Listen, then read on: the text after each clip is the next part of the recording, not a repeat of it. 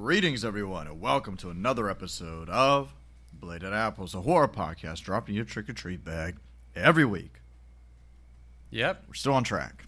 Yep. Still doing pretty good. Still on track. Yeah. Once a week. Yeah. I'm Rocky. I'm Blaze. I was just waiting until you took a drink to say it. Yeah. Yeah, and this week we're talking about the 1997 cult classic. It's got a following, right? I mean, according to reviews online, no. Well, yeah, but that's a cult classic. It's like later on in its life, like a small group of people like it. That's what makes it a cult film. Who likes it? A lot of people. Yeah. See, that's the thing. People seem to forget that cult films are movies that aren't popular with a general audience. So whenever somebody says, oh, I don't know, Stranger Things is a cult show, is a fucking idiot. I Yeah, think I that's told that true. story on the show before. Yeah, you have. You went very in depth. Very aggressive. I actually could have connected to when we brought up Frankenhooker the other week also, but What about Frankenhooker? oh, that same person said that they went to see Frankenhooker was playing at the Enzian during October with a whole bunch of friends because they're like, oh, Frankenhooker, that sounds silly. We're going to go there and get drunk and make fun of it. And instantly got offended by the movie and walked out. Why would you think it would not be what it is? The name is literally Frankenhooker. What did you think was going to happen? I know. But anyways, Jesus. Come on. Event Horizon, though, I think is a cult film. Because mainly just for Sam Neill's yells. Yeah. But they use the same screams in Jurassic Park. Yeah. Which sees the T-Rex for the first time. Like very Just has a close-up. emotionless face with teeth showing screams. Just, Just monotone. yeah. But yeah, the 1997 cult film, Event Horizon, it has its fan base. I don't think it's terrible. It's fine. You had a great little piece of commentary at the end of it, though, we'll get to. You'll have to refresh my memory. On the line it ends on, you're like, yep, exactly. Oh, yeah. But anyways, before all that, how you doing, buddy? Better. Yeah? God. Yeah, as I've told you, I finally got a new job starting Monday. That's good. It's in IT like I hoped. Yeah? So that's good. Yeah, you're just going to be Pennywise the Clown? Yep. You're going to be I'm real just it? going to be IT. Yep. And, yeah, watch some pretty good movies this week. Yeah, we'll talk about some of the releases because a few things have come out. One that I know me and you have both watched. I think we also watched other new stuff. The Texas Chainsaw? Mm-hmm. Yep. That I don't think the other person has seen. So, which one should we talk about first? Let's do the one we both know. Okay, so both saw Texas. Fuck! Both saw Texas Chainsaw. Okay. And what'd you think? I didn't hate it as much as I thought I would. I agree. I don't think it's good. No. No, but I mean, it's just like meaningless slaughter, and I'm okay with that. So I think I'd be better off with it if it wasn't a Texas Chainsaw film. Because I enjoyed all the gore and violence, but I don't think it works as a Texas Chainsaw Massacre film. Okay, there are 3 points that really bother me about the movie. Okay. One is... Oh, yeah, for anybody that doesn't know, I mean, last weekend they put out a new Texas Chainsaw Massacre that takes place as a direct sequel to the original Texas Chainsaw You should Massacre. know because I've been complaining about it coming out for the past, like... You have been, so that's whenever you text me, you're like, this isn't bad. I was like, what? But it's a direct sequel to the original Texas Chainsaw Massacre. They just did the Halloween 2018 thing where it's set 50 years. This one's 50 years after the original one. Yeah, which is silly. And so, but anyways, and it Yeah. got released on Netflix, so you can watch it. Should whenever you I... want. It's only an man, I hour don't know long, if so you it's should watch it. I don't Did you know. notice that the end credits are like 10 minutes long? Yeah. So the movie's only like an hour and 8 minutes. Mm-hmm. Yeah, I don't know if this is really giving anything away. It has to do with a plot point, though. If you guys don't want anything spoiled, then fast forward. We're going to do slight spoilers. I mean, it's not like ruining the movie or Okay. anything. Yeah. So, Leatherface living with an old lady who apparently tamed him for 50 years. What? That shit didn't make any sense to That me. made no sense at all. And it was like, Sorry. number one, who the hell is she? Yeah. Like, there's no explanation of who she is, how she tamed him. He grew up in an orphanage or just hanging out of the orphanage. But, like, I think what's interesting about him is, like, he's part of the Sawyer family. Yeah, like, he was not an orphan. Yeah. So, what happened to the rest of the family? And then, even at the end credits, after the end credits, you see him going back to the old house. Yeah, he goes back to his house, yeah. It's like, well, what? Where was this? Like, right. What are you doing? How did this, like, a lady randomly walked up and said, hey, I'm from, Child Protective Services. Sawyer family, I'm having to take your Leatherface man here. I'm going to take your 37-year-old son away from you. Yeah, who's wearing people's faces. And it was like, they're just like, okay. Like, right. Yeah, he could. Well, that sounds fine. He has a lot of potential, that young man, and we are just not sufficing. Less mouths to feed. Yeah, so that part was really like, what the fuck to me. Right. The thing I like though is that they're like, oh man, no. Well, number two, the gas station attendant finds out that there is a fucking he's back and killing people, and he doesn't go, I should call the police. He just calls the fucking Sally out of nowhere. Yeah. And she's like, oh, I've been waiting for this my whole life. Ugh. And the one thing I did like about that, though, is that it was like, she comes, it has a chance to kill him, and she's like, yeah, you remember me? And it's like, oh, shit, he doesn't know who the fuck I am. He doesn't give a fuck. And then he immediately kills her. I'm like, okay, I thought... Yeah. I was actually happy they did that, but it was pointless to just have her in there. It doesn't work because, like, I know they're trying to do, like, the Halloween 2018 thing where you have, like, oh, well, Michael's back after Laurie Strode, or he's not after Laurie Strode. We talked about this earlier episode where, no, Michael doesn't care about Laurie Strode, but the writers really have to make a reason for him to go after Laurie Strode. Either way, Laurie Strode is a character that people know by name. What's Sally's last name?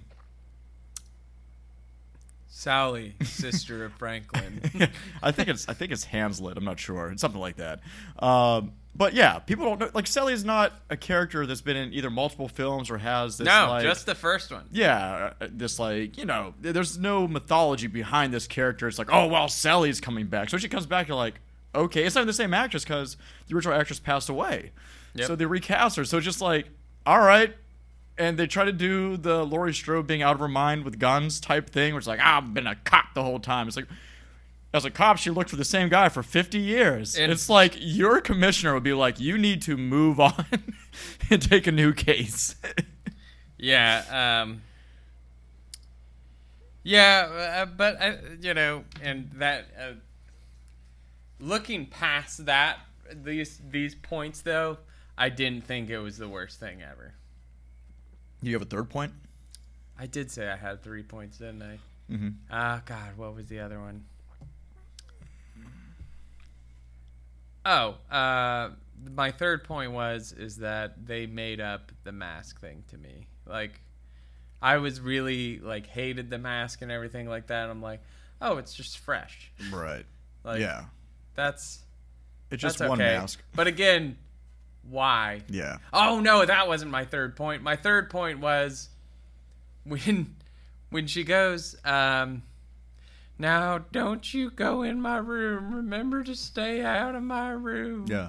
And it's like he goes in and he finds his chainsaw behind the wall. Yeah. And it's like, what? Like, you had to, like, hiding the chainsaw was what was keeping him tame or something? It's like, well, fuck, how the fuck did you function? Like, did you never go to a Lowe's or Home Depot? Like, if he sees a chainsaw again, he will have an insatiable bloodlust. He will kill everybody in that store. So instead of getting rid of the chainsaw completely, she hides it in her wall. And, Leatherface is mentally challenged, so he probably has fits. Where he probably just starts breaking things. So he just breaks a hole in the wall one day. Just like, whoa. Like, that's what that's been. Hey! Yeah. I've been looking all over for this. Yeah. But, but I think a lot of the kills were good. Pretty brutal stuff, which I enjoyed. Right. I liked the cinematography. I like when he's walking out of the cornfield and stuff like that. It was kind of pretty cool shot. And, So, I would say it is better than the other 3 remakes. I disagree, but really, oh man, yeah. I hated 1. I hated the beginning, and I hated 3. No, I think. Well, first of all, it's funny you bring that up because I was watching this movie and I'm like, this feels like a Platinum Dunes remake. Like how it's shot, it felt like all those Platinum Dune remakes we were getting during the 2000s, like the fucking original. It did have that Texas Chainsaw feeling. Massacre. You're right. Like how it was shot, like the filters and everything. I'm like, this feels like one of those Michael Bay produced horror remakes because he produced all that shit. Yeah. But here's my biggest problem with it. Okay. I didn't name one of them. Damn. No. Okay. No. You didn't name 2 of the big problems I have. So I'm gonna go on my soapbox for a second. All right. All right. I'll sit back. So, Texas Chainsaw Massacre. There's an argument that can be made it's a proto-slasher. Okay? All right. But it's not a slasher. All right? I consider a folk horror. So, like a slasher is the idea, in my mind, of being invaded, right?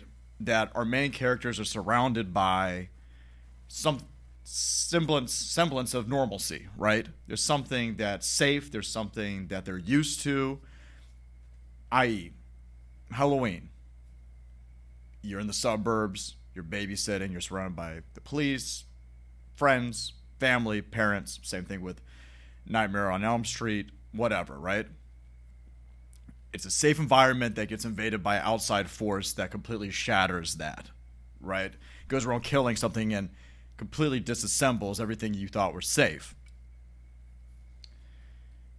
And not only Halloween, Nightmare on Elm Street, not only suburbia, but also your dreams are not safe. Friday the 13th, you're going to camp. Oh, you're surrounded by counselors, all this stuff. It's a place that people go to for relaxation. Oh no, a killer's killing us. Black Christmas, not a slasher either. I consider it more a thriller, but another proto-slasher, along with the 900 other proto-slashers. And people are like, what started the genre? And I think it's the dumbest argument ever. Where it's like, what was the first slasher? Like, meh. My opinion is probably more controversial, but I consider most of the ones that people do consider it not to be true. With Black Christmas, you're in your sorority house. There's some type of force that it's a safe zone. Outside force invades it, completely shatters what you find safe, right? But a folk horror film is about invading, right? It's about going into an area that has its own beliefs, usually rural, usually has their own religion or their own way of living life. That doesn't seem normal to us. It doesn't sound safe to us, but to them it is. And there's no semblance of normalcy, and that's what throws off our main characters. That's Texas Chainsaw Massacre because other than our group of main characters, nobody they come across is a normal individual. Not even the gas station attendant, not the hitchhiker, of course not the family. Like nobody, right? It's literally feels more like they're traveling deeper and deeper into hell than into a part of Texas. It's a folk horror film, right? You must not have been in Texas. Oh, I've driven through it on the way to Vegas. It's long. It's a long time to get through. But I think the problem with this movie and every other sequel and remake to Texas Chainsaw after the original one, actually, I'll say the second one because Tobe Hooper was making a satire of the slasher genre at the time, is that they try to treat the franchise like it's Halloween or like it's Friday the 13th. And Texas Chainsaw isn't we're all going to fuck and get slashed up and all kinds of stuff, right? It's a folk horror. You're supposed to be feeling the grime. You're supposed to be in this world, this complete feeling of hopelessness because nothing is familiar around you. It's not just some psycho that's going around killing people piece by piece, which this movie's doing. Everything feels like a fucking set in this. Yeah, that's the true. town doesn't feel like it's lived in at all. No matter how grimy they try to make it look, nothing looks like it's natural. While the original Texas Chainsaw, and even Texas Chainsaw 2, like Tobe Hooper ones, even the remake, I think, to an extent, the 2003 remake, the one Jessica Biel, the Platinum Dunes one, I think all feel like the world's more lived in, especially the original one, which I feel like I'd take a shower every time I watch grimy, it. Yeah. You know? This one, everything feels artificial. Third thing that doesn't belong in a Texas Chainsaw Massacre film. social commentary and political views. Hell no. Oh yeah, that shit. This is the biggest problem I have. So annoying. Here's the biggest problem is I don't know what exactly they're trying to say, because everything they're trying to say is contradicted by something else they say later on in the film. So, early in the film, you realize that our main protagonist, or one of our main protagonists, because it's two sisters who are kind of our main characters, is a victim of a school shooting. Yep. She was shot. There's this commentary early in the film from that. They meet a character that's like... They went there first at the gas station. It's like a complete reflection of the original one. They stop at a gas station, which the gas attendant is just a normal guy. It's not like some weirdo or anything like that. So, all right, normalcy. Guy drives up in a big truck. He has a gun on his side. They're like, oh, he's got a gun. Must be nice to just carry your weapon anywhere. It's like, well, actually, there's hogs around here and there's wildlife, and sometimes you need a gun to shoot them because there's a problem with it. And then they just make fun of him the whole time. Yeah, they make fun of him the whole time. And then later on... Like, okay, so I guess we're trying to say something about gun control, but by the end of the movie, our main character, who's the victim of a school shooting, just picks up a shotgun and starts blasting away with it. Yeah. So what was the commentary you're trying to say? There's also a lot of weird stuff about Zoomers and, like, social media and, like, influencer culture and all that, which is just like, they whoa. threw all that stuff in there and didn't really have an end game. Yeah, I mean, I thought like the bus scene. Everybody likes the bus scene, which is funny because it's like, oh, it's him. There's a huge massacre on a bus, which is really fun. But it doesn't like. Why is this in here? Why is any of this in here? Yeah. Also, why is the banker the head of the group? It's like, hey, this is a lady that got us a loan, and she takes charge, but she's terrible at it. Gets killed immediately. Jesus fucking Christ. Like, I don't know. And I'm kind of confused about their politics because they're I can't tell what. Because it's like, they're like, well, the rebel flag's bad, but like maybe it's just a misunderstanding because the character that's like the generic redneck character that you would see that's like all about his like gun carry rights and the rebel flag and drive a big truck around is actually shown as like not that bad. And that maybe these influencers are bad because they believe in cancel culture. So, like, the politics are all nonsense to me. Like, none of it makes sense. It shouldn't be in there. So, the whole movie, if it wasn't a Texas Chainsaw Massacre film, I think it was just a slasher. A new slasher. You would have been okay with it. Yeah, but it doesn't work as a Texas Chainsaw film. Yeah, it definitely doesn't have the vibe. Yeah. I had a good time with it enough. Like, I like you, I didn't hate it nearly as much as I thought I would. Yeah, I thought I was going to fucking despise it. Yeah, so... It's not bad. You get bored and you got an hour. Yeah, but if you love the Chainsaw Massacre films and stuff like that, and you're gonna have some disappointments. You probably have some disappointments. There's a bunch of stupid plot elements and stuff. Yeah, but it's great violence. And I love and gore. It gets pretty schlocky. I'm a huge Texas Chainsaw fan. Yeah, for a pretty inconsistent franchise. Yeah, but an amazing original film. All right. I mean, I love 2 as well. I do too. Yeah, I love the 2 Toby Hooper ones. Yeah. Okay, and I don't like the first remake. I like the 2003 one. Okay. Yeah. We're done with Texas Chainsaw. Yep. What's next? What else you watch? I watched 2 movies, a new Shudder original and a new newish Netflix film. The Shudder original was called They Live in the Gray. And it is a movie about a woman who loses her child, but she can see ghosts. She takes pills for it, and she's part of is it CPS, Child Protective Services? Do they CPS? say CPS? Yeah. She's part of the CPS, and she ends up having to investigate this case. And her kid dies or whatever. And I think that's actually on the description on Netflix. It's like, and her kid dies or whatever. Yeah. And there is like, it's like obviously in real life that is a tragic thing to happen to anybody.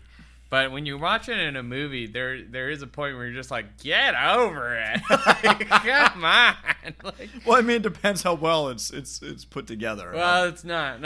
how well it's portrayed. And it's got like a little twist here and there, and she ends up going to investigate this family because the child has been like reported having bruises at school and stuff like that.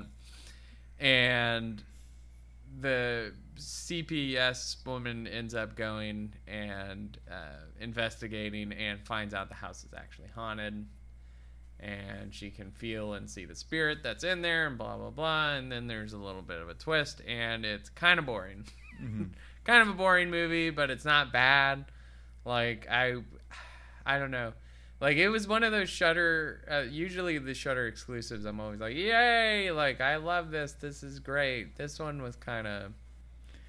I don't know. I think that's a lot of Shudder stuff for me. I think it's a mixed bag, but I mean, you know, there's a lot of independent filmmakers getting a voice. So I mean, whether it's good or bad, at least you gave it a try. Yeah. And they gave a platform that you may have never seen that movie originally, anyways. Yeah. And it wasn't bad. It was just really, really, really slow. Yeah. Because it was like a 2-hour, 15-minute movie. And it was like, I think stuff started picking up the last 30 minutes, maybe. Yeah. Like, the rest of it was just kind of like, where my dead son? I'm like, man, I saw him in the flashbacks. He is not that interesting. Yeah, he kind of sucks. Yeah, he wasn't a great kid. Like, he's just, all you gave me is that he likes tacos. And it's like... That's and his character trait. Yeah, he's like, oh... His name was actually Taco. He likes tacos, and he... died, and the end. Like, that's his two character traits, is liking tacos and being fucking dead.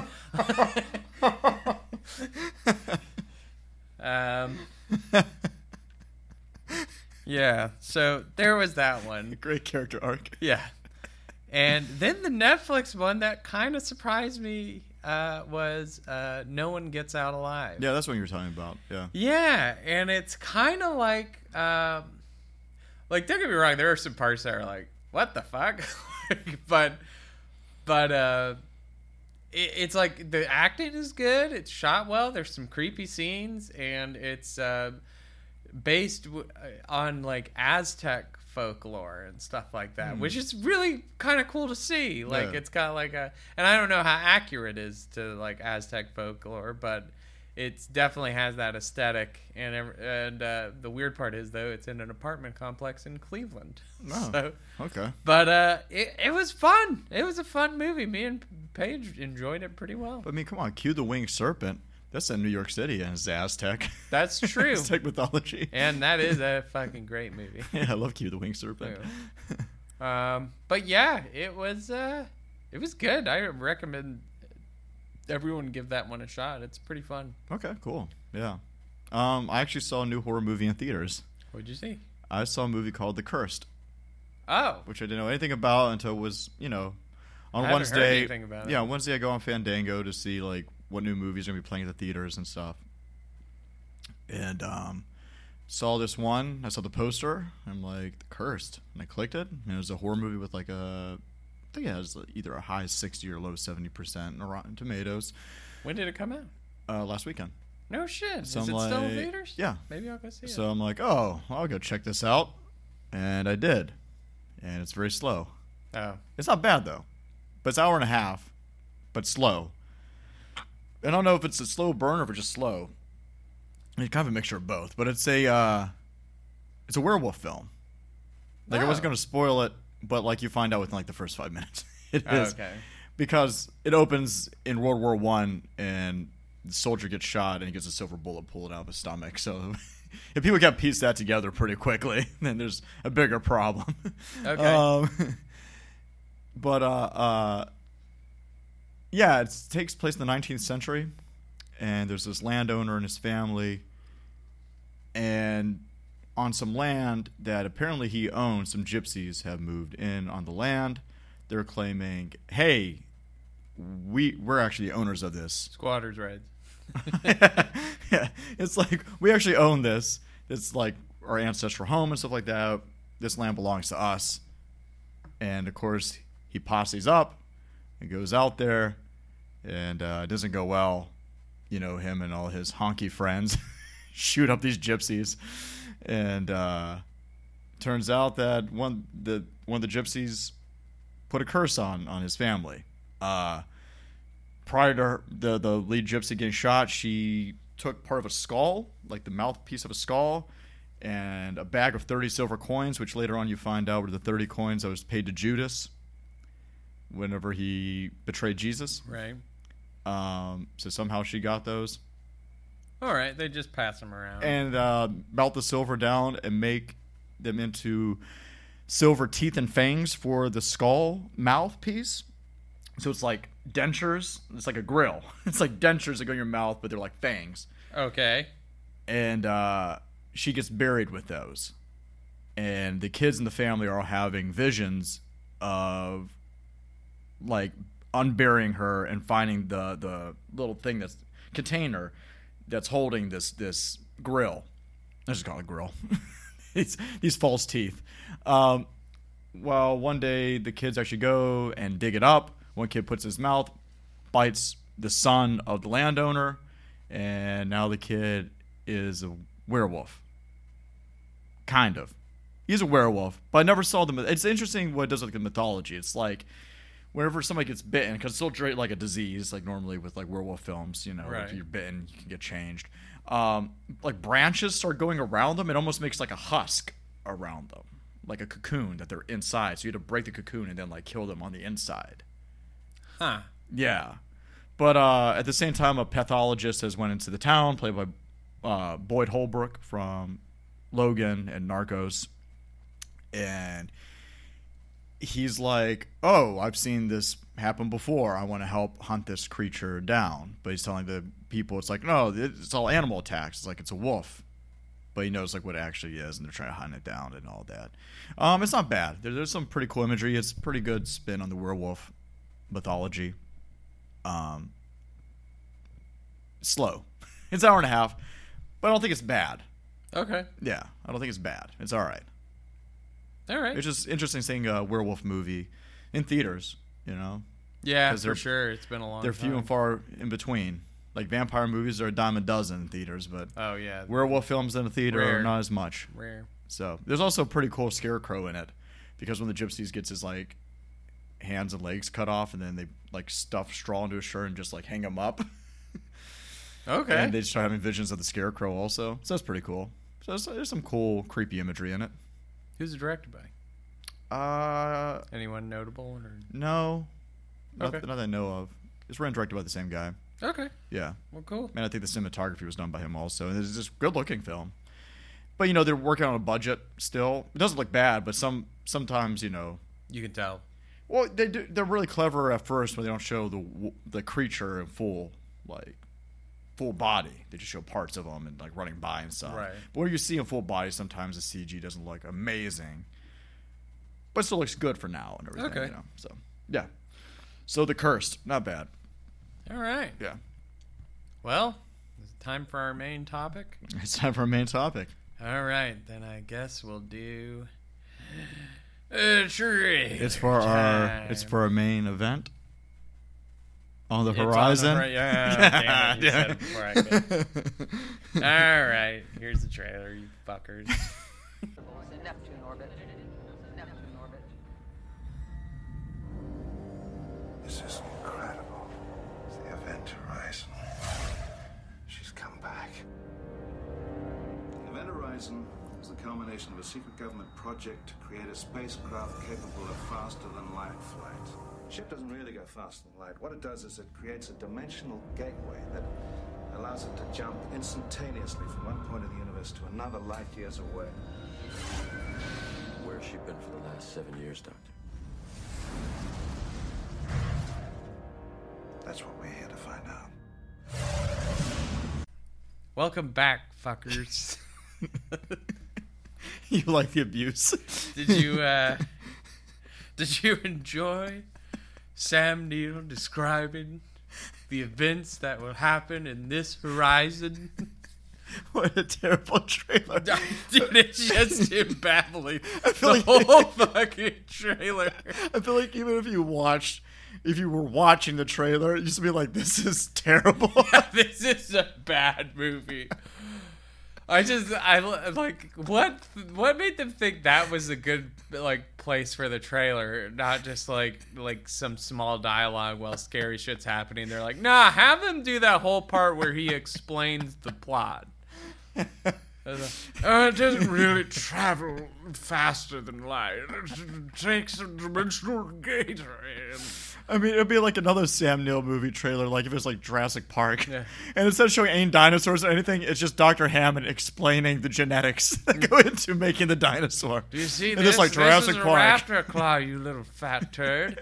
You see what a raptor would do is tear open your fucking innards, you little fat piece of shit. No, that'd be great if they had that in the trailer. Well, no, I know. I love that part because he's just like, I'm bored. It's like, do you see this? It's a raptor claw. Raptor. Oh, you don't like science? A raptor would fuck your little fat shit up.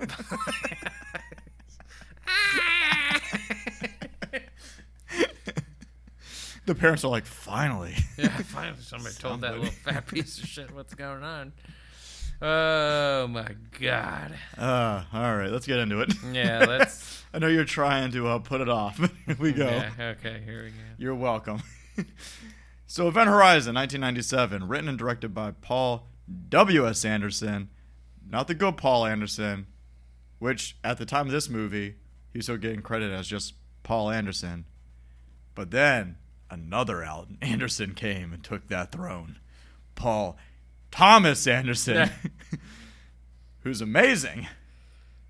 Unlike this Paul Anderson. Yes, Paul W.S. Anderson was just coming off of doing Mortal Kombat, which is his first big film. He had done like a independent crime film before Mortal Kombat. Mortal Kombat was like a massive success.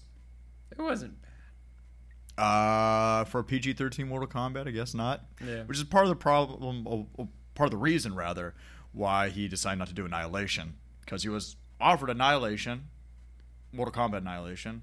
He said no, and they offered him X-Men, and he said no, because he wanted to make an R-rated movie. He didn't want to get shoehorned as a PG-13 director. Mm-hmm.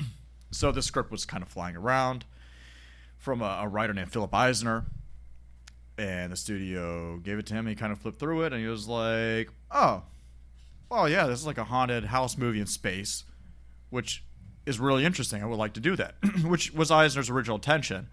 But reading the script, Paul W. Anderson said, wait, this is like really similar to Alien. So I'm doing major rewrites on it and rewrote most of the film because there was supposed to be an actual alien on the ship that was like had tentacles and stuff. Right. So he rewrote everything to focus more on like the psychological effects, taking influence from The Haunting and The Shining, which there's images in this movie that completely rip off both films.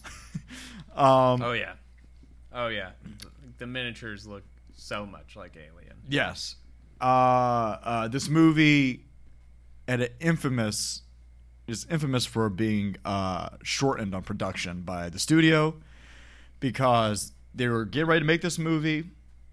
Everything was greenlit. They're going to take their time. It's going to be cool. They want to get it out in 1997. And another big movie was coming out that year, though. A little movie called Titanic. Mm-hmm. Well, something happened during the production of Titanic where, probably just making it because of how big of a job it was, it got pushed back on its release date. So this studio very intelligently said, hey, hurry up this movie so we can get a big movie in during the summer before Titanic comes out and like completely destroys the box office. Great. Because that's how a studio should do. Just rush this movie and have massive edits on it. Usually a movie's given 10 weeks to edit.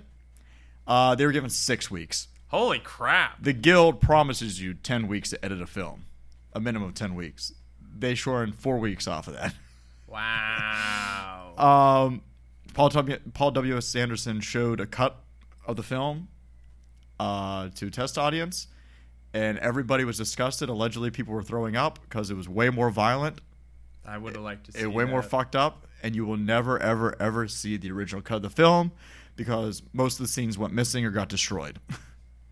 Sad. Yeah. So it went from like a 2-hour and 10-minute movie down to the hour and 50 movie we have. Some deleted scenes and extended scenes are on the DVDs, but like the original cut of the movie is missing too many scenes for it to be released as a director's cut. Yeah. So he really got fucked. Yeah. On everything. Well, that kind of makes me feel like softer on the movie. Yeah. because he wanted to do like a whole bunch of other stuff with it, but just there's just a lot of studio. Maybe he had a with great vision, and it just didn't get to happen because of the studio, which happens a lot. Yeah, it seems like. And this writer, Phil Eisner, didn't go on do too much afterwards either. I think he's writing a comic book or a TV show for Kevin Spacey's company. Kevin Spacey's still, so it's kind of like, ooh. Yeah. Probably not great. So why?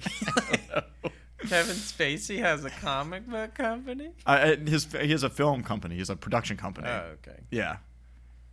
Still? Still. Huh. It's probably the same company that put out all those weird videos where he was like threatening people's lives. Oh, okay. Remember that? No.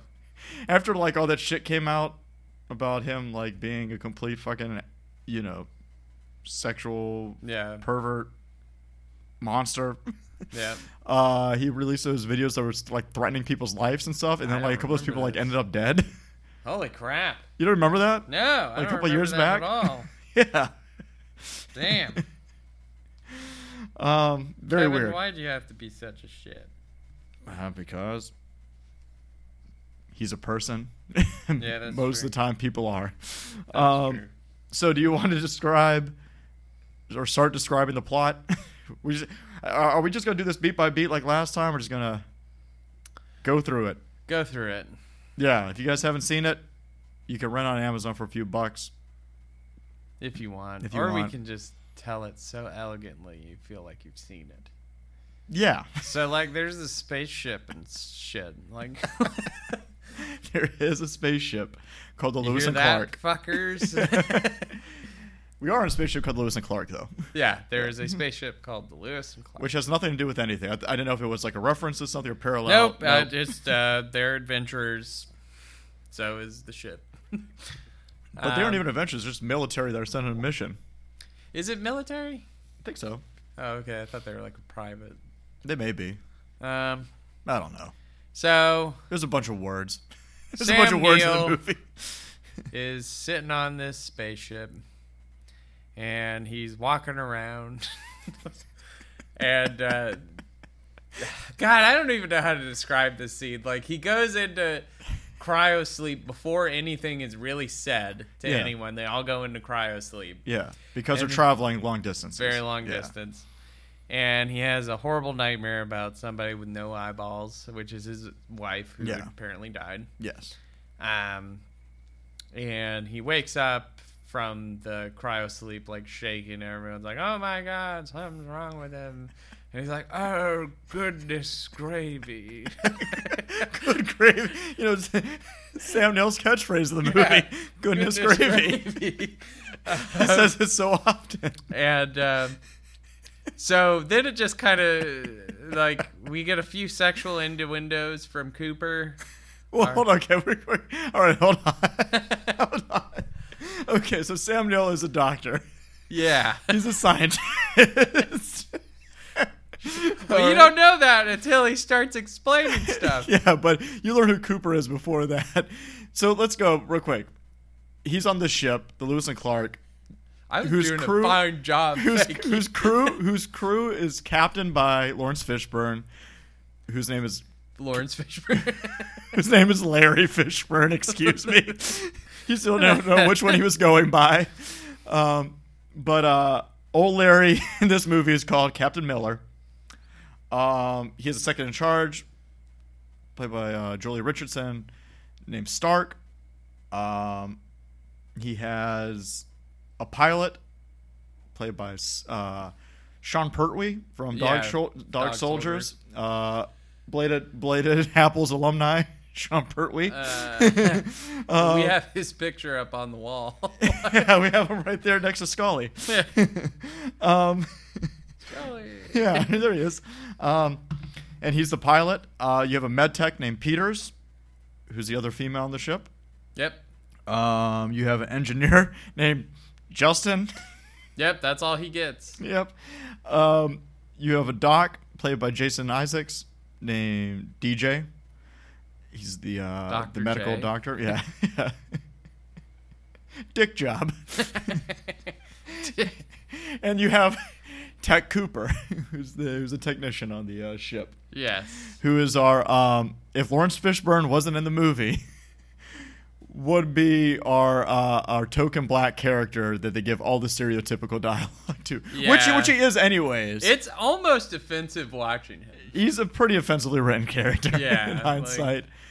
Because, Lawrence Fishburne, even though he's a black character as well, is, as we'll get into, I guess he's the most rational thinking person in the whole movie, but he's also, not fazed by literally anything. No, nothing matters to him. In the movie. Every, crazy thing that comes up, you're just like, all right. Yeah, I guess that makes sense. But, so we get to know our characters. We're introduced to Cooper. Yes. We're introduced to everybody. They're all, taking showers or waking up. From the cryo sleep. And he's walking around with coffee. Yeah, just offering people coffee after 50 days of sleep. What? Not 50 days. Yeah, 50 days. Also, this is set in 2047, by the way. Yes. Which will play into something we're going to be talking about a little bit as far as our technology goes. Yes. Yes, it will. It took me a second to remember what you were talking about. So, he's walking around offering people coffee, and he goes to Jolie Richardson's character, Stark, and he's like, "Hey, Stark, want something dark and black in you?" Or what does he say? Black and strong in you? What does he say? I can't remember. He says something that you probably shouldn't tell a coworker. Yeah. No, probably. You shouldn't tell a coworker. Yeah, you shouldn't talk to your coworker that way. And they're... Okay, so fuck that scene. We're moving on. But also something else I want to bring up with that. Smith, the pilot, he has just pornography pinned to the wall of the ship. Just in the lunchroom. Yeah. I mean, it's not really pornography. It's like pin-up models. But anyways, it's inappropriate for your workplace. So really, this whole ship is just like an HR nightmare. Yeah, it is a nightmare. Human resources would be like, what the fuck is happening? We're docking this ship and you're never flying ever again.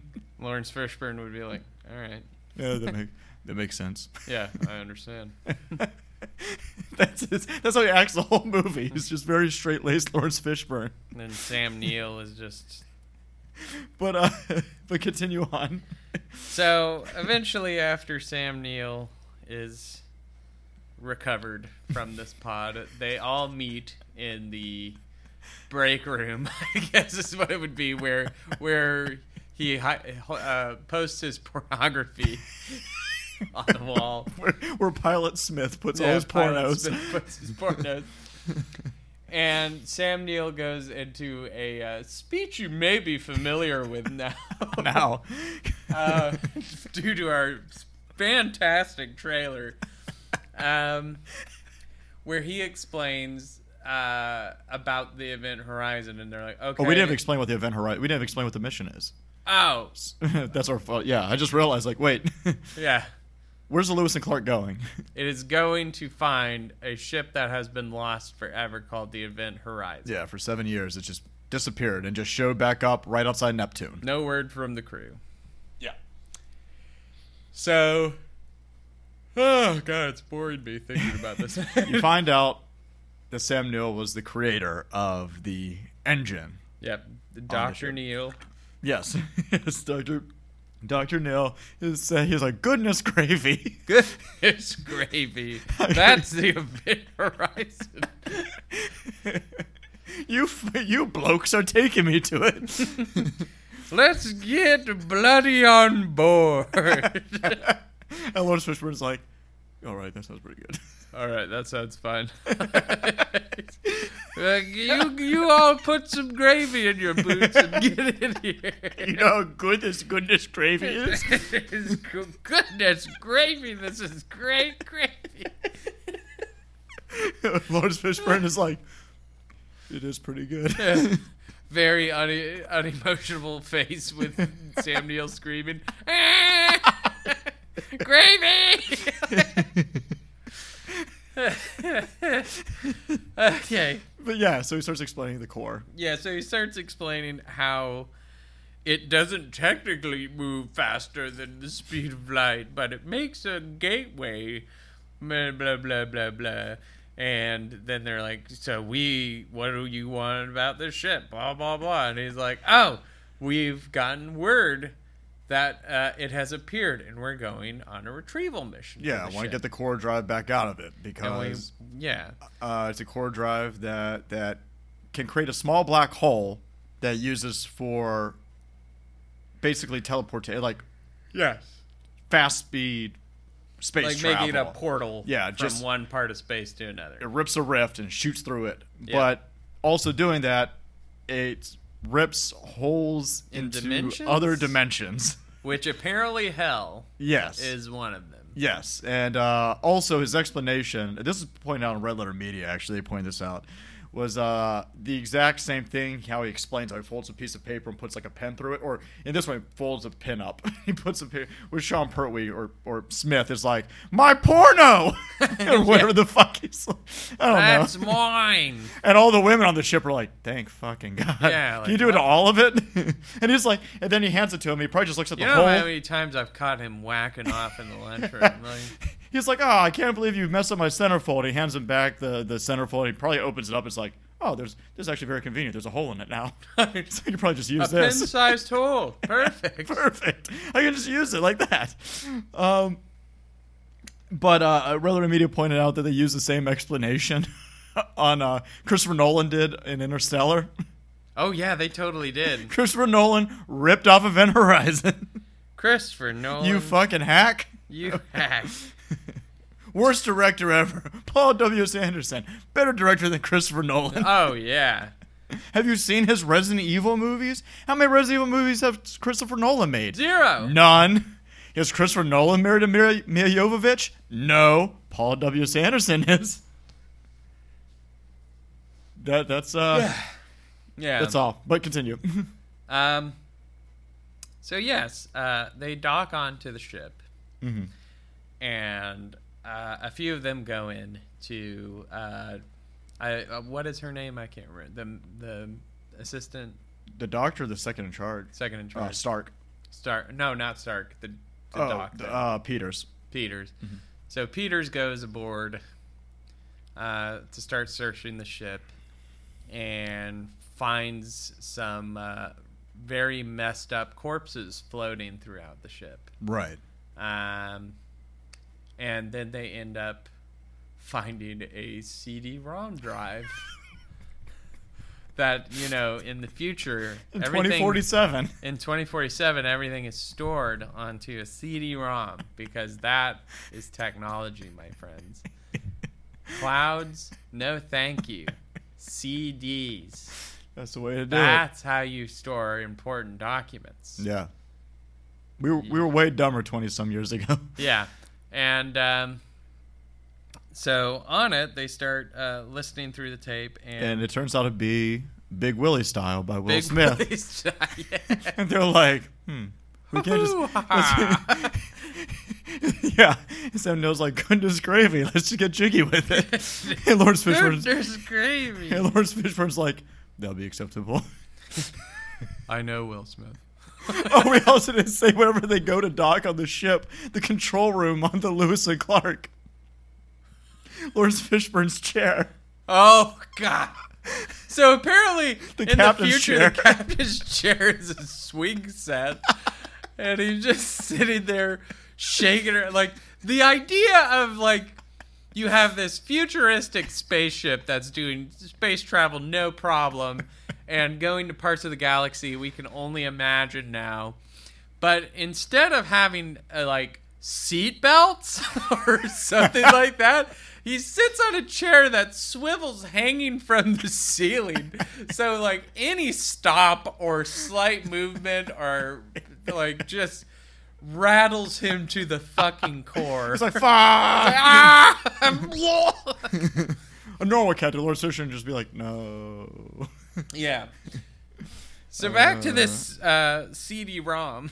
Well, also, one of the best things that you pointed out is that whenever they go on the ship and they see the core drive, it's still intact, it's still there. Oh, yes. Is like, Sam Neill's like, It's amazing. It's sealed together. Look at it. What a work of art. I built this. This is mine. It makes black holes. Isn't that fucking cool? And Lawrence Fishburne is like, yeah, it's all right. I'm not, Doc, what are we... did you hear me, you son of a bitch? It makes black holes.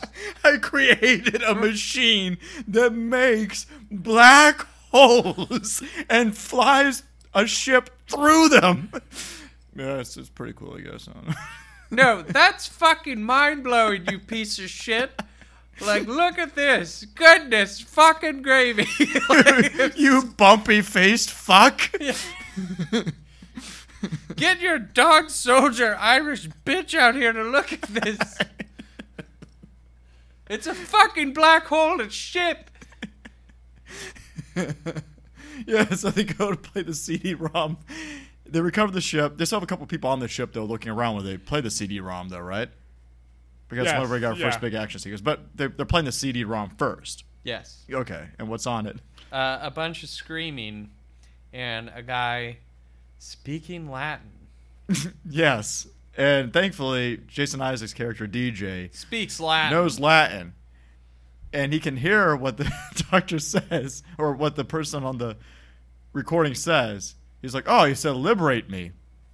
It means save me. It's yeah. Like, yeah. Well, yes. Like, liberate that's a pretty common word. And so is me. Well, it's like liberate me. Yeah. Yeah. And Liberace something. Liberace. It's like, oh, it's a Liberace CD. No, but so while aboard, while they're trying to figure out the systems, the machine turns on while Justin is in there. And he's kind of like amazed by the idea of this machine. Who wouldn't be? It's a fucking black hole. Lawrence Fishburne, that's who. Yeah, Lawrence Fishburne didn't give a shit about it. Yes, Captain Miller does not give two fucks. But he notices that the machine is on and it's making this strange sort of portal. So he ends up putting his arm inside. As one does. As one does. I better just put my body into this. And which I guess is trying to. I guess it's like calling to him. I guess that's what they're trying to get through. Is like, it was. He's hypnotized by it. So it's like, oh, but it just looks like oh, puts his arm through it. So he gets pulled in and spat out, and he's dying. And the doctor and his assistant end up taking care of him. He's in a critical state. But he wakes up and starts saying that the black one is coming. Yeah. Yeah, and Cooper's like, let me tell you about it. And they're just like, shut up. Shut the fuck up. He's literally that character from Not Another Teen Movie. Where they have that like token black character. It's like, I'm just a token black character. All I'm supposed to say is, damn, shit, and that's whack. Like, that's literally Cooper in this movie. Him in that movie. Yeah. So, where was I? That Justin comes out of his to talk about the dark one coming or something like that, and then the assistant ends up having a hallucination of her child in the med room of the Event Horizon. There's lesions all over his over his body. Yeah, and she reports it to them, and they're like, you're hallucinating. Don't worry about it. It's not a big deal. And you take it from here. Well, whenever Justin wakes up, we get our first big action set piece, because he gets up, he's all fucking crazy. He's talking about the dark one coming or black one or whatever. Yeah. That's kind of where and then he's like, all right, I'm going to kill myself now. And he goes to the airlock to blow himself out of it. Yep. And, like, it's actually a pretty cool scene. Actually, it's probably the best scene in the movie. Because, like, his body's starting to come... Well, yeah, Lawrence Fishburne's like, I'm going to go to the other side. I'm going to come through because they can't get through the main airlock door because he's locked it. So he's like, I'm going to go through where he'll launch out and I'll bring him back in. So Lawrence Fishburne puts on spacesuit, goes outside. They're still docked to the Event Horizon, Lewis and Clark is. And so he has to run around the ship. And it's great because Justin is like, he's starting to like discombobulate, I guess. Like his whole body's kind of starting to like bleed out, and like his veins are going everywhere. And instantly he comes through, he's like, this was a terrible idea. Well, I think he was like possessed for a second because he just stops in the middle of the countdown. He's like, "Wait, help! Help!" Like, what the fuck's happening? Yeah. And Lawrence Fishburne saves his life. Sorta. I mean, he ends up dying anyway. No, he doesn't. Justin? He's alive at the end. Remember, he's in the medical bay tubes at the very end. He is. Yeah. Oh shit. Yeah, even though he's the one that got fucked up the most. Yeah, he got fucked. He's alive. As far as people that like survived. Yeah. Because DJ gets pretty fucked up. Yeah. Yeah. So they're like, now the portal shot him back out. It seems that the Lewis and Clark is kind of haunted now, and people are starting to see visions of different things. They're haunted more by their like past or their regrets. The Event Horizon is haunted. Yeah, but they're not on that ship. Aren't they back on the Lewis and Clark? No, the medical bay is on Event Horizon. Oh yeah, it is, isn't it? Yeah. They're being haunted by like different things. So like Miller is haunted by this comrade that he had that he wasn't able to save, and that's a big regret in his life. Yep. Like you said, Peters, her son and her ex-husband and stuff like that. That's her regrets and her ghosts and everything, and Dr. Ware, Sam Neill's character, he's haunted by his wife who committed suicide and wanted him to commit suicide with her, probably because he's a bad husband. Yeah, because you're not a good husband if you don't kill yourself with your wife, right? I think that's how it works. That's true. But he kisses seeing her without her eyes. Whatever he does, to all you loving couples out there, if somebody kills himself, you gotta hop on that train. I am just kidding. Like, do not do that. Call a helpline. Yeah, we need our viewership. Yeah. I won't lie though. Sometimes when I listen back to these, I want to kill myself. I mean, that's just normal for me. But wherever he sees his wife, though, he has hilarious reactions of just close-ups of his face, like we've been saying, where his scream is literally gravy. Good God. Oh, good God. And yeah, the movie kind of goes from there. It's they find the actual log, a video log of the crew. Yep. They play it. Seems like the crew is having a really good time because they're all fucking each other and killing each other. The captain pulls his eyeballs out. He's like, "Look at my eyeballs." Yeah, he's all wacky. And then DJ hears the whole thing. He's like, "They didn't say liberate me. They said liberate Tenement, X, and Ferris. Duh." Which means save yourselves from hell. And they're like, and after they see it, one of the best deadpan lines ever from Captain Miller, Lawrence Fishburne turns it off and just goes, "We're leaving." We're leaving. That's it. Not only are we leaving, whenever they're like, "Okay, we have a countdown before we can go," not only are we leaving, I'm blowing this fucking ship the fuck up. Like, we are getting rid of the Event Horizon. It's done for. And Sam Neill's like, "What? Yeah. You can't. I made a sick-ass black hole." Like, it's so fucking cool. Think about it. Think about it. You get it? Event Horizon? It's the part of the black hole? The Event Horizon? The end of the cut of the black hole? That's the name of the ship? It's a part of a black hole? The ship that's run by a sick black hole? Goodness gravy! Goodness fucking gravy, man! There's a fucking sick-ass black hole here. Lawrence Fishburne's basically like, "Oh, I understand. But I'm making sure not only are we just not leaving, this thing is going to blow into fucking smithereens, and then the black hole it creates is going to suck in the remains, and none of this is ever going to be seen again." That's what's going to happen. He's like, "Nah, fuck that. I'm getting my black hole." Yeah, he's like, basically he is, because he's possessed. Turns out, biggest shocker in the world, Ware is evil. Yep.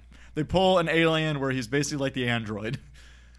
Yep. Ash, where he's been crazy the whole time, and he's possessed by the Event Horizon. Cooper Ware starts killing people. I forgot who kills Peters. How does he kill Peters? Peters. How did she die? I can't remember. I can't remember. Remember DJ, Jason Isaacs' character, he gets completely dismembered. Yeah. And hung off the wall, which is supposed to be way more gruesome. They were actually going to show it in the original cut of the film. I really want to see that now. Yeah. Tech Cooper gets locked outside somehow. How the fuck does he get locked outside? Because he has a spacesuit on, and then he's like, "Oh no, I got." Oh, he was repairing the Lewis and Clark. Oh yeah, that's what they're waiting on for him to do the repairs. He was repairing the Lewis and Clark, and then. But he can't get back inside. And because Sam Neill. Yeah. Hit a bomb. Oh yeah. Inside the Lewis and Clark. Yes, because they're trying to get Smith goes down into the engine room or something. There's actually explosives down there and blows him all up. Cooper gets jolted from the explosion. He decides to blow his air supply to jettison him back to the ship. Yep. I'm coming, bitches. No, he says, "I'm coming, motherfuckers." Yeah, I'm coming, motherfucker. I'm going to fucking Neptune. Yeah. That's where it looks like he's going. Yeah. Yeah, so Lawrence Fishburne's like, all right, fuck this. I'm gonna go and find Alan Ware. I'm gonna fuck him up. I'm gonna beat the shit out of Weir. I'm gonna fuck up Sam Neill. Who now is a demonic black hole man. With no eyes. With no eyes. Until he has eyes again. His eyes grow back. Because you see that was actually with the help of Jason Isbach. Oh yeah. Because whenever you first see him possessed, his face is all sliced up and he has no eyes. Yeah. He's like, this was a terrible idea. Is this black hole worth it? My gravy sears.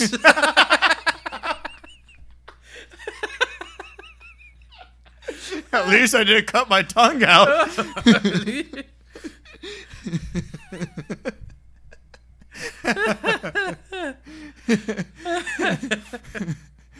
And so he's all fucked up. He's looking all crazy. Yeah, he's covered in scars. And yeah, too bad it's on Peter Skarsgård.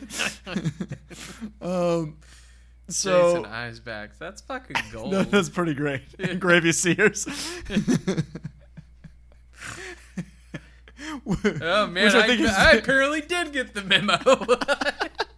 You did get the memo to write jokes. So freestyle. So Ware is on the ship trying to do what is he just trying to open up the portal to let hell in completely to the universe? He's trying to take everyone to hell. He wants to explore the reaches of hell. And everybody's like, no. Yeah, everyone's like, that sounds like shit. Why would we do that? He's like, I'm telling you, it is a fucking awesome black hole, and we're going to go. Did you see them in that video? Yeah, they looked like they were having a bad time, but everyone was smiling. Yeah. No, I mean, for a little bit, I mean, they were fucking like beasts. Yeah, didn't that look fun? It's like, well, we can just do that without going there. It's like, no, no, I don't want to do that. No, I want to go there because the gravy's the tastiest. Look, I have the burning seas of gravy in hell. Disclaimer. In this movie, at no point does Sam Neill say goodness gravy. If you're going to watch that for goodness gravy, you're going to be sorely disappointed. You will send us hate mail. Yeah, you will say...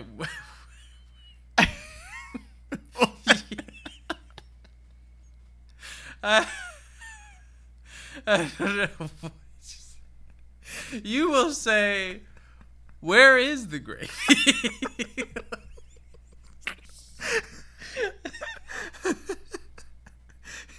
Show me the gravy. Show me the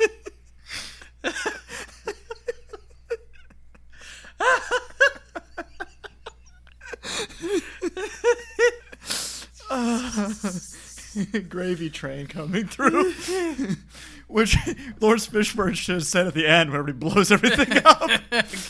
But he doesn't. So the ship is getting all fucked up. Lewis and Clark is getting all fucked up. Yes. We get comedic sound effects. Oh, yes, you totally do. You get Looney Tunes style action at the end of it. Boing! Ting, ting, boing. Doing? I'm like, who did the sound editing on this movie? I think I could have done better with 6 weeks. Oh, so this movie has more sparks than a concert. Oh, yeah, no. Like every explosion is a shitload of sparks. It is like Bon Jovi and Kiss had a baby concert.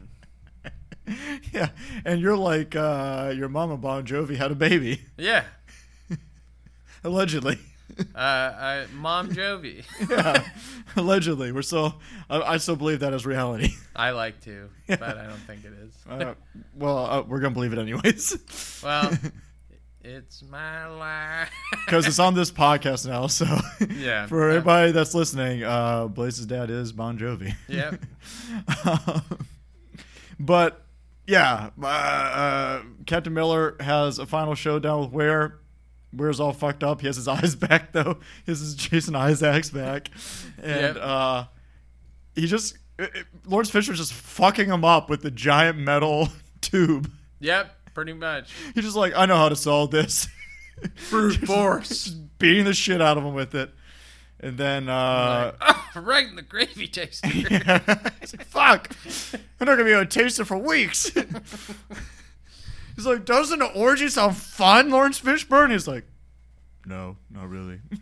No, I'm happily married. To the job. No, he's a wedding ring, because he is married to the job officially. Yeah. He's like, I actually have a bomb. I'm blowing us all up. And Bye. And he does. And then he blows up the event riser. What's that one scene that happens where Cooper does make it back to the ship? Like before the final showdown happens, he like lands on the glass. He's like, I made it, and then like immediately the glass gets blown out and he just falls back into space again. Yep. What happens with that? Does Ware shoot? Does he have a gun?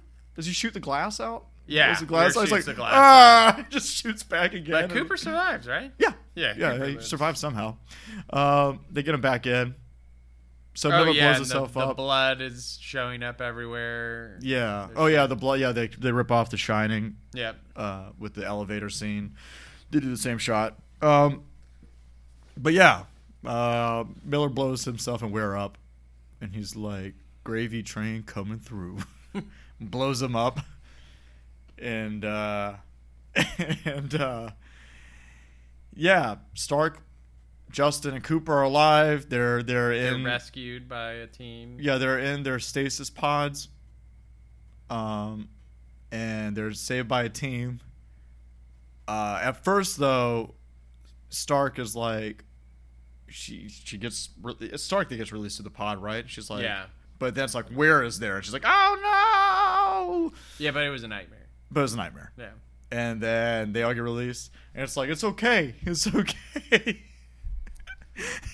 Which you had the best line ever. It's okay. And you're like, yeah, that sums up the movie.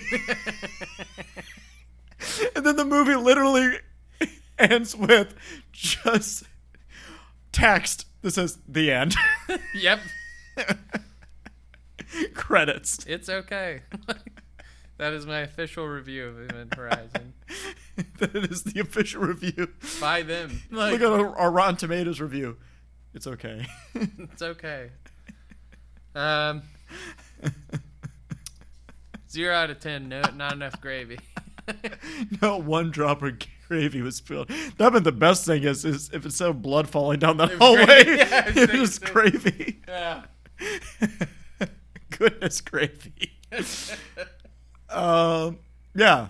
After this, of course, Paul W.S. Anderson went on to direct Resident Evil and make a whole bunch of Resident Evils. A bunch of horrible movies. He didn't direct all of them, but he directed like 3 or 4 of them. And him and Mia Jovovich are married. And then he's like, I'm going to do another video game movie, and did Monster Hunter. That came out like last year, I think, or the year before that. Did great at the box office. Yeah, he makes a lot of crap. Yeah, he makes a lot of garbage. Compared to his other garbage, Event Horizon is pretty decent. It's not bad. Yeah. It's a good gravy. I don't know if I'll go that far. But, yeah, anything to add? Nope. It's okay. Yeah, well, the movie found a huge success on DVD. I forgot to mention that. That's kind of where it made all of its money from, is that they even were planning a second film, which, of course, didn't get made. But right now, they're working on a TV series. Somebody notable is working on developing that TV series. For Event Horizon? Yeah. Oh, wow. Yeah. So. Okay. Anywho, I guess that brings us to our next segment. Another curation of Blaze's Cabinet of Video Game Curiosities.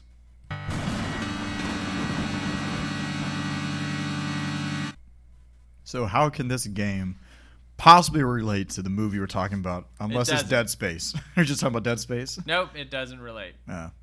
I tried. You fucking jerk. I tried and I failed. But it's a good game. All right. Better than Event Horizon. You watch your fucking mouth. So, this is a release by a new studio called Rayll, R-A-Y-L-L. Mm-hmm. It was developed and published by them. And it is an interesting game. Number one, it is free, which is nice. Number two, it is a episodic series. So it goes series by series.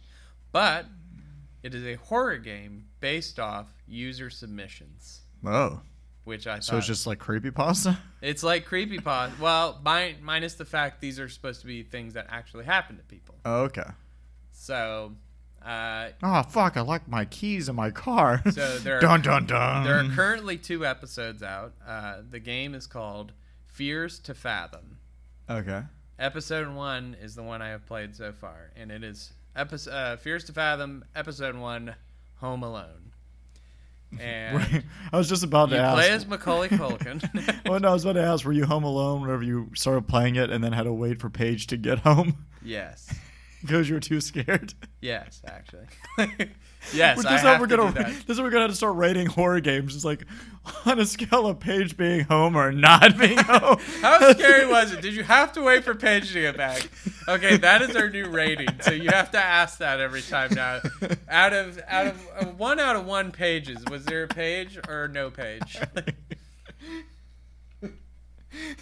So you're like, well, this game isn't bad, but I didn't need a page because I was a big boy this time. Yeah, I was a big boy. So a half. Yeah, half a page. She called me and stayed on the phone while I played. She said, I really need to get back to work. And I said, no!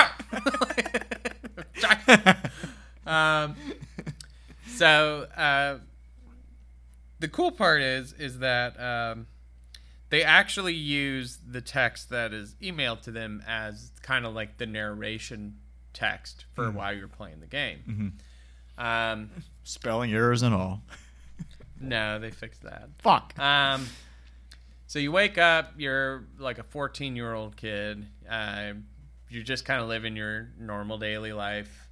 Your parents are out of town. Probably jerking off a lot. You're going through that phase. Probably jerking off a lot. There's a lot of crusty pieces of clothes hiding out in the house somewhere. It's like Righteous Gemstones. And We'll just find the you're underwear. Sitting there. Hey, if you're 14 years old and you're hearing this, your parents have found them. They know you're doing it.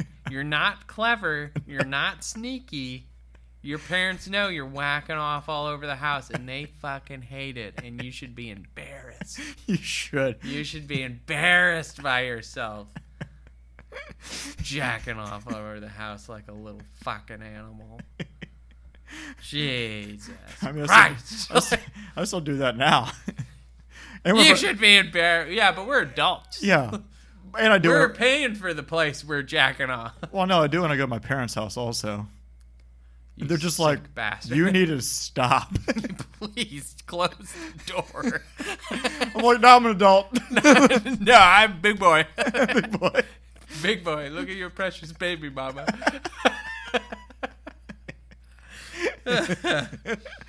She loves me. So, yeah. Moving on. So you're walking around the house and you're just kind of reading through text messages and you actually reply to your mom and stuff like that, and it'll be like, hey, we're out of town for the weekend. Make sure to check the doors before you go to bed. Blah blah blah blah. Just regular talk, and you're like, oh, I'm gonna order some pizza or something like that, and then your mom's like, nope, made lasagna. It's in the fridge. Do that so you don't waste any money. Mm-hmm. Kid makes lasagna, sits down, and as the kid sits down on the couch, he notices you can see it out of the corner of your eye, a couple of footsteps going up the stairs. You have a joke, go for it. No, they're like, it's literally creepy pasta.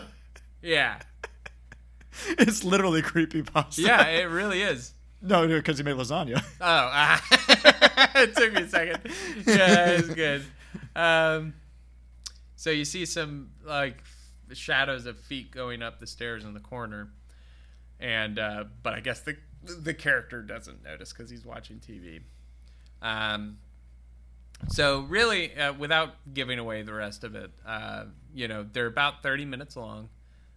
Each story. There's a new one out called The Hitchhiker, which I have not played yet. Well, I wonder what that one's about.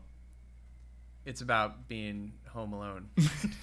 This one is actually where he gets picked up by a hitchhiker. So this one that's home alone is about the hitchhiker, and the hitchhiker is about being home alone. Yeah, the hitchhiker is home alone with him, so he's not home alone. He's with the hitchhiker, but they're both eating lasagna. The hitchhiker is actually his dad, who has lived there forever and didn't hitchhike anywhere. Each episode is just him eating pasta, a different dish. His legal name is Hitchhiker. Old Hitch. It's Hitch. Old Daddy Hitch. Good gravy. Goodness gravy. But yeah, it kind of has like a 90s video game, originals. I know I wouldn't say that because it is first person, but it has like an older video game look to it, and it also has like the effect of looking like it's on a VHS tape. So it looks really good for what it's supposed to be. They accomplished their goal, and they make it creepy, and they make them short and sweet so you can get on to the next episode. Nice. So maybe depending on how well the next one does, maybe I'll do that as the next episode is the Hitchhiker episode.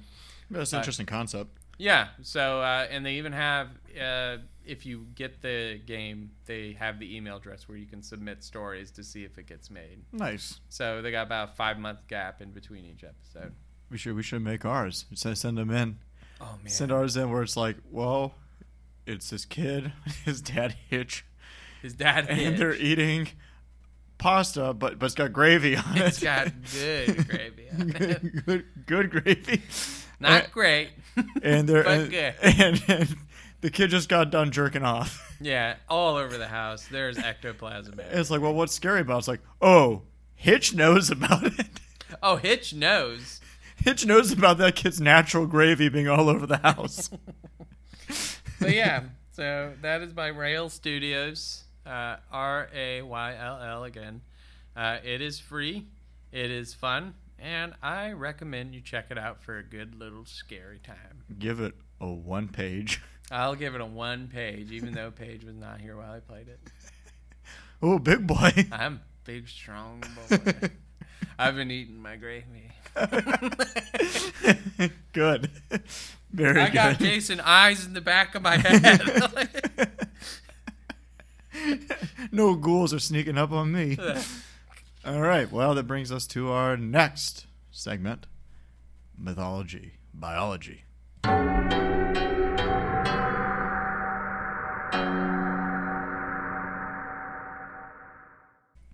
Okay. All right. So what is it? All right. So during the song break, I told you that I'm going to have a real hard time pronouncing this one. So I'm going to spell it, and you're going to pronounce it. I'm going to go with that pronunciation. Are you ready? No. I looked for the pronunciation online. I can't find it. So all right. Forgive me. You ready? Yeah. M-A-N-A-N-A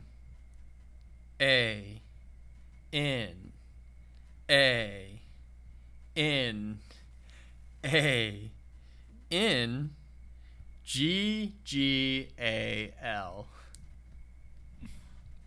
Manangle? Mananagle? Mananagle? Okay, see, I was thinking Mananagle. You son of a bitch. Sorry, that's my Profundo Rosso ringtone. Mananagle is what we're going to go with. All right. Rude. It's over on the charger. Rude. Fuck you. Your phone always goes off. That's true. Mananagle. Mananagle. Thanks, Scully, for handing me my phone. Scully went and got it for me and brought it to me. Hey, it's me. It's Scully. I heard you boys talking about gravy, and I wanted to come and tell you it's pronounced Mananagle. There's no time for that now, Scully. Mananagle. Mananagle. All right. So, what is a Mananagle? A Mananagle is a creature that hails from the Philippines. Okay. So I thought this would be an interesting one to do. They come in the form of a hideous, decrepit, female-like humanoid creature. So the thing about these that are so strange is that they look decrepit and kind of like crone-ish, but then they can remove their top half of their torso off of their legs. Whoa. And out from their back comes bat-like wings where they fly around. As one does with wings. As one does with wings. They're very similar to vampires, like early forms of vampires. And they mainly go to feed off sleeping pregnant women. They have a periscopic kind of tongue, like you would say certain types of bats and stuff like that have. And they put their tongue into the woman's stomach while they're sleeping and into the fetus and start sucking the blood out of the fetus's heart. Oh, that's awesome. Yeah, it's pretty fucking brutal. Yeah. So they were known throughout the Philippines for being baby killers. And were the cause of a lot of miscarriages and such. Okay. All right. Let's see where this folklore came from. Yeah. they didn't believe in just like what we just modernly know science-wise. They're like, oh, it's a creature. That's why your there's baby a creature died. going around killing babies in their sleep, and that's why they're dying. Yeah. Yeah. So that is what a Mananagle does. They are afraid of sunlight and garlic, like you would expect, but also things that they don't like, and it seems kind of obvious, is they're like, you can also hurt them with daggers. And it's like, oh, well, okay. Like, oh, my only weakness is blunt force trauma. Oh, my only weakness. The weaknesses of human plus a garlic allergy.